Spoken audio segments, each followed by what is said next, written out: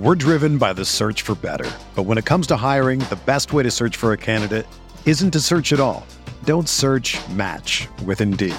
Indeed is your matching and hiring platform with over 350 million global monthly visitors, according to Indeed data, and a matching engine that helps you find quality candidates fast. Ditch the busy work. Use Indeed for scheduling, screening, and messaging so you can connect with candidates faster. Leveraging over 140 million qualifications and preferences every day, Indeed's matching engine is constantly learning from your preferences, so the more you use Indeed, the better it gets. Join more than 3.5 million businesses worldwide that use Indeed to hire great talent fast. And listeners of this show will get a $75 sponsored job credit to get your jobs more visibility at Indeed.com/Blue Wire. Just go to Indeed.com/Blue Wire right now and support our show by saying that you heard about Indeed on this podcast. That's Indeed.com/Blue Wire. Terms and conditions apply. Need to hire? You need Indeed.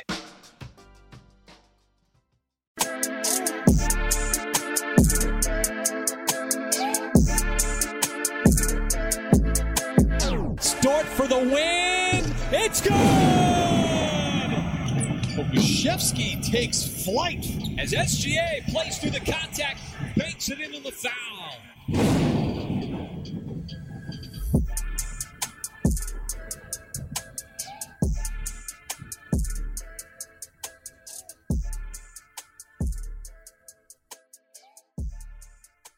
What is up? Welcome to the Uncontested Postgame Podcast. The Oklahoma City Thunder traveled to Brooklyn tonight, winning by a final score of 130-109 over the Brooklyn Nets. It was a game in which the Nets were pretty depleted in terms of who they threw out on the floor. We're on the second night of a back-to-back coming off of a big win. But Oklahoma City still was excellent offensively. It was one of those games where from start to finish, just hitting shots all over the floor, playing well together, tons of assist numbers, guys knocking down shots from three, from inside, near triple doubles. So a whole lot of exciting stuff from the Thunder tonight. Just diving right into the first quarter, things got out to a pretty quick start for them. So coming into this game, we knew it was going to be interesting, right? The Nets would be without Kevin Durant.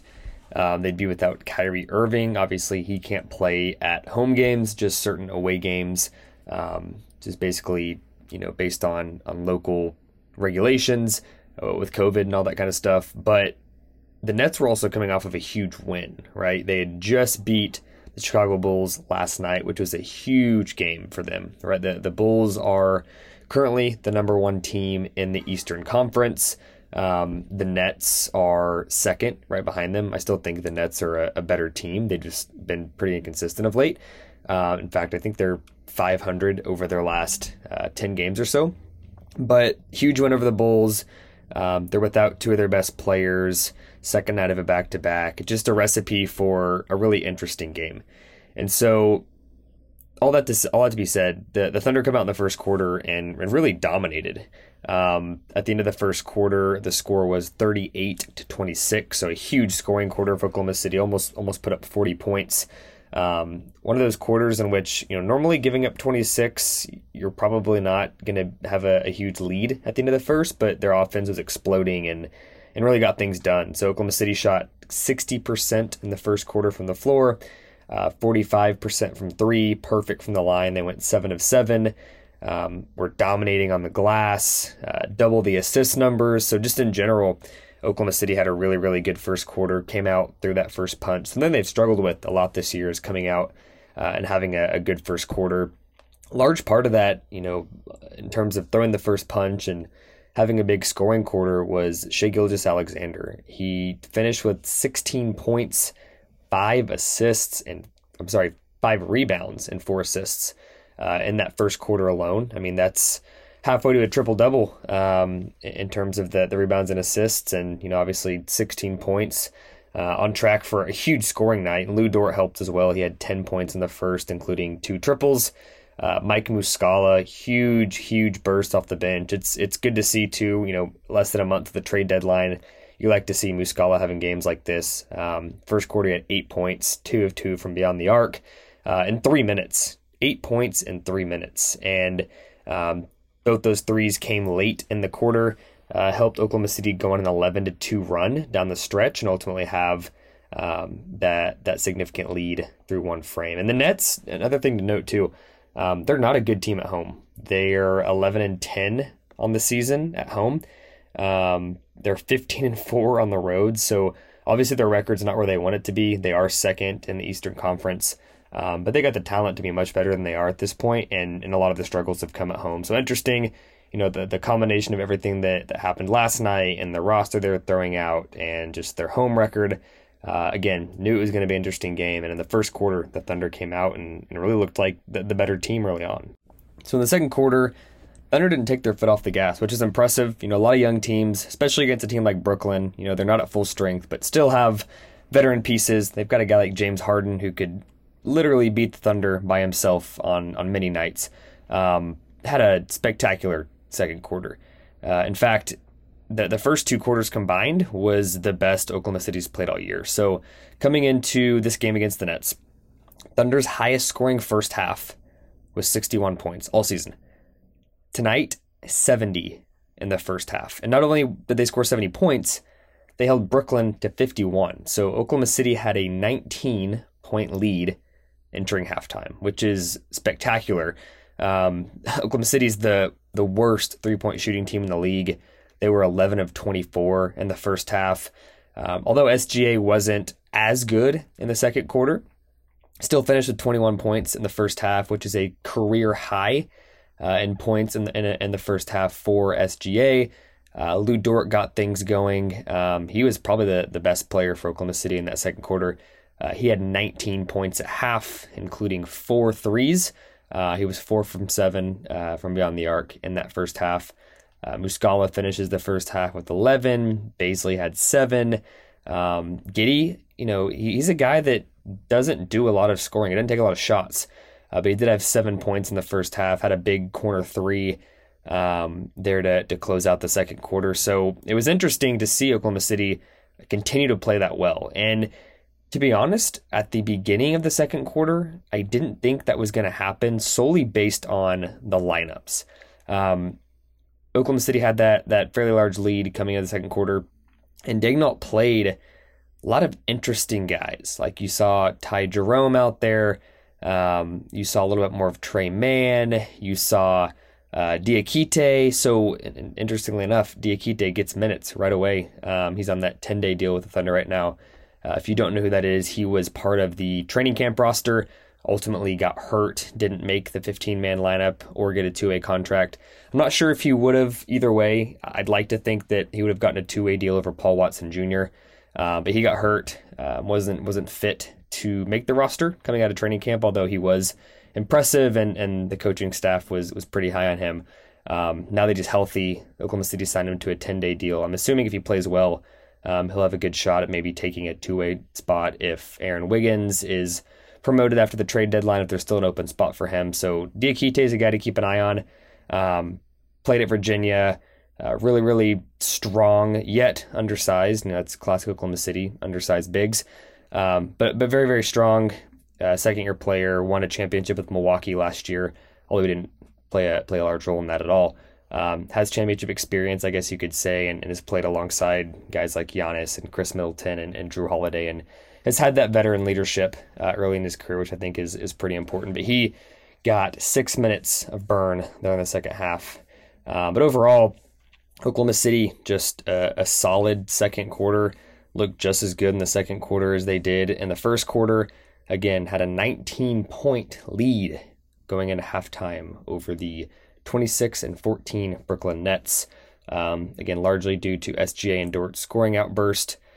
They combined for almost 40 points, actually 40 points on the dot in the first half. So to put that in consideration, or in perspective, Dort and Gilgeous-Alexander, 40 points, Brooklyn, 51. So those two guys by themselves nearly outscored the Nets in the first half.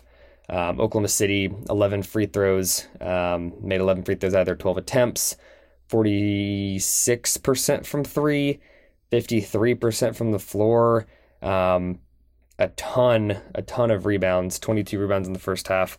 I guess that's not relatively, that's not a ton, but considering their size, and some of the guys they were going against there in the first half, it was impressive to see them crash the glass at that rate. But overall, Oklahoma City dominates the first half, both first and second quarter. And to be honest, going into halftime, you really had to think, does Brooklyn even have a chance at this point without major firepower in Kyrie Irving and Kevin Durant? In the second half, it was the same story. Oklahoma City really ended up controlling this entire game. After the third quarter, Oklahoma City was up by 17 points by a score of 100-83. So the Thunder scored 100 points through three quarters. A lot of games this season struggled to score 100 points through four quarters. So offense was clicking. Guys were hitting shots. Through three quarters, SJ had 28 points. Lou Dort had 24. Fourth quarter, the Nets pulled within 8 points. It kind of seemed like they were storming back. They had momentum. Crowd was starting to get into it again. There were a couple plays that, guys were kind of getting fired up about calls they thought were the wrong direction or incorrect calls. And I think it was an 8-point game with roughly 6.5 minutes left. So Brooklyn was certainly within striking distance at one point in the fourth quarter. Ultimately, Josh Giddey kind of put the game away, which is crazy to say for a rookie. He, whether it was setting up a teammate for a shot, assisting on a shot, scoring on his own, he ran the offense for about a minute straight there and extended the lead back to 15, facilitating the offense. SGA follows that up by hitting a 3 and a layup to go up by 20 points with 5 minutes left. And from there, the game was over. Oklahoma City won by a final score of 130-109. So a 21-point victory over the Brooklyn Nets on the second night of a back-to-back. They continue to struggle at home. That puts them at 500 on the season at home. If they can figure things out at home, I think they'll be the number one seed in the East pretty easily. May never happen. Obviously, they've been without Kyrie Irving for the majority of the season. He will not be playing at home unless something changes for the rest of the season. So home record, got to figure that out for the Nets. But for the Thunder, it was an impressive night. Obviously, it's not what you want for the reverse tank standings, but nonetheless, it's a big game for young guys' confidence. A big game for a guy like Mike Muscala in terms of trade value. He finished with 14 points in just 12 minutes. 4 of 4 from beyond the arc, 5 of 6 from the field. Darius Baisley, awesome game from him off the bench. 16 points on 9 shots in just 20 minutes. He also pulled down 5 rebounds. We're driven by the search for better. But when it comes to hiring, the best way to search for a candidate isn't to search at all. Don't search, match with Indeed. Indeed is your matching and hiring platform with over 350 million global monthly visitors, according to Indeed data, and a matching engine that helps you find quality candidates fast. Ditch the busy work. Use Indeed for scheduling, screening, and messaging so you can connect with candidates faster. Leveraging over 140 million qualifications and preferences every day, Indeed's matching engine is constantly learning from your preferences, so the more you use Indeed, the better it gets. Join more than 3.5 million businesses worldwide that use Indeed to hire great talent fast. And listeners of this show will get a $75 sponsored job credit to get your jobs more visibility at Indeed.com/Blue Wire. Just go to Indeed.com/Blue Wire right now and support our show by saying that you heard about Indeed on this podcast. That's Indeed.com/Blue Wire. Terms and conditions apply. Need to hire? You need Indeed. For the ones who work hard to ensure their crew can always go the extra mile, and the ones who get in early so everyone can go home on time, there's Grainger, offering professional-grade supplies backed by product experts so you can quickly and easily find what you need. Plus, you can count on access to a committed team ready to go the extra mile for you. Call, click Grainger.com, or just stop by. Grainger, for the ones who get it done.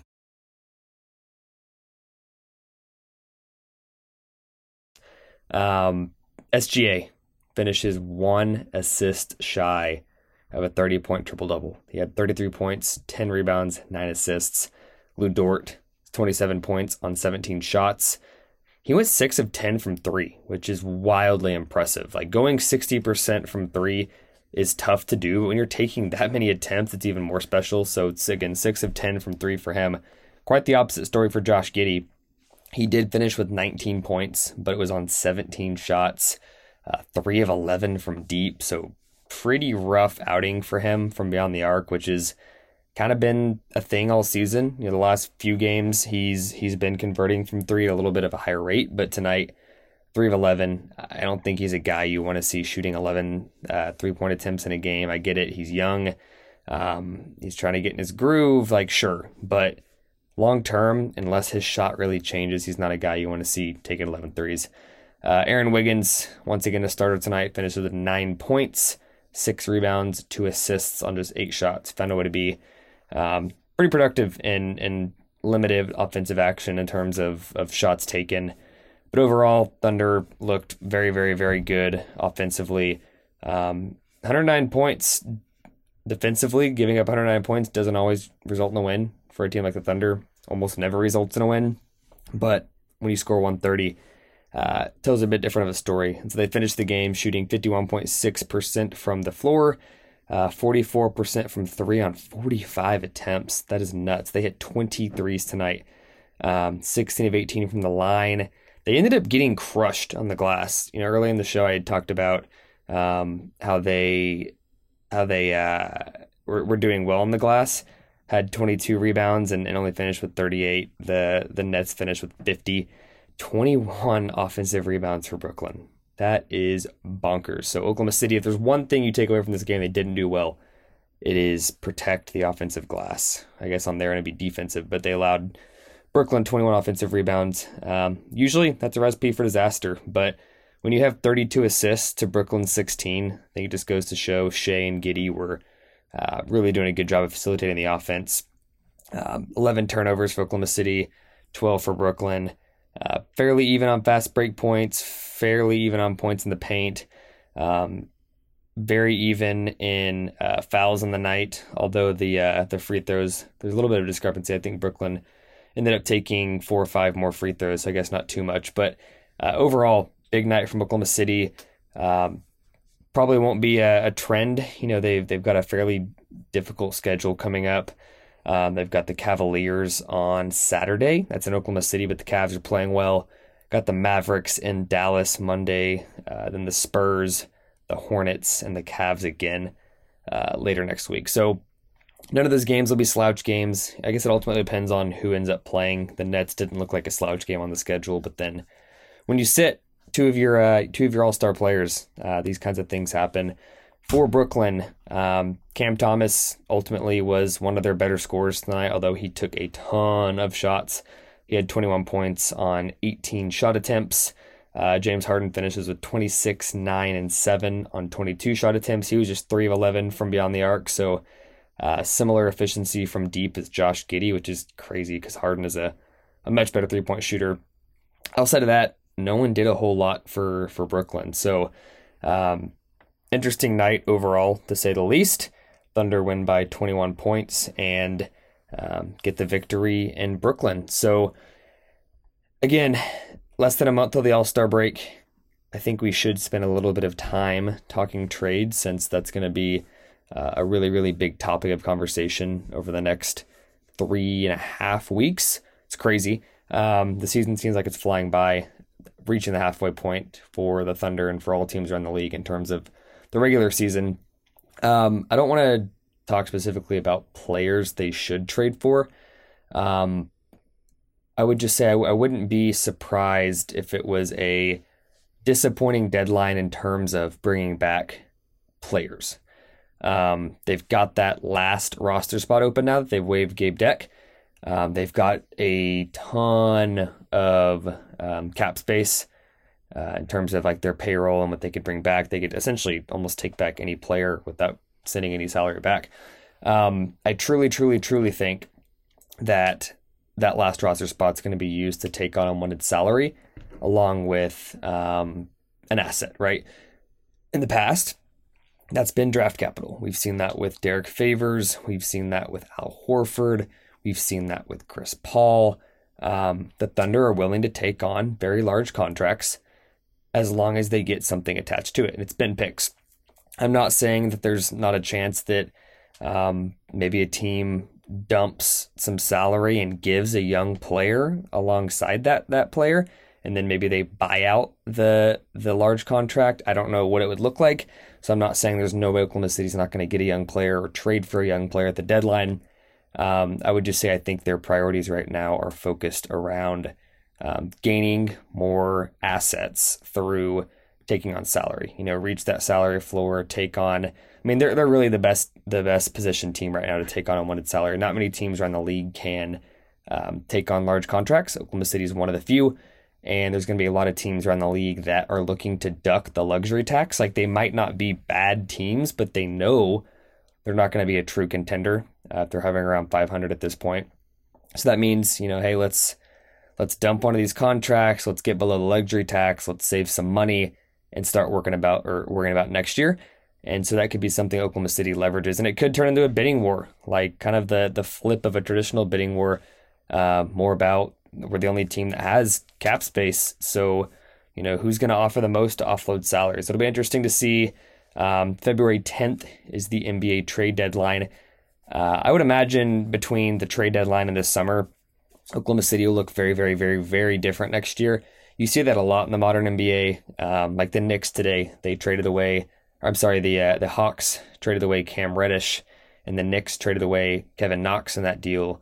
Kevin Knox, I believe, is the longest tenured Knicks player. Now Mitchell Robinson is the longest tenured Knicks player. And for Oklahoma City, kind of same thing with like a Darius Baisley, one of the most tenured players, and these guys haven't been around long. So with how much roster turnover there is, with how active Oklahoma City is going to be at the deadline in the summer, wouldn't be shocked to see this team look very, very, very different. So all that to say, don't get too attached to any one player.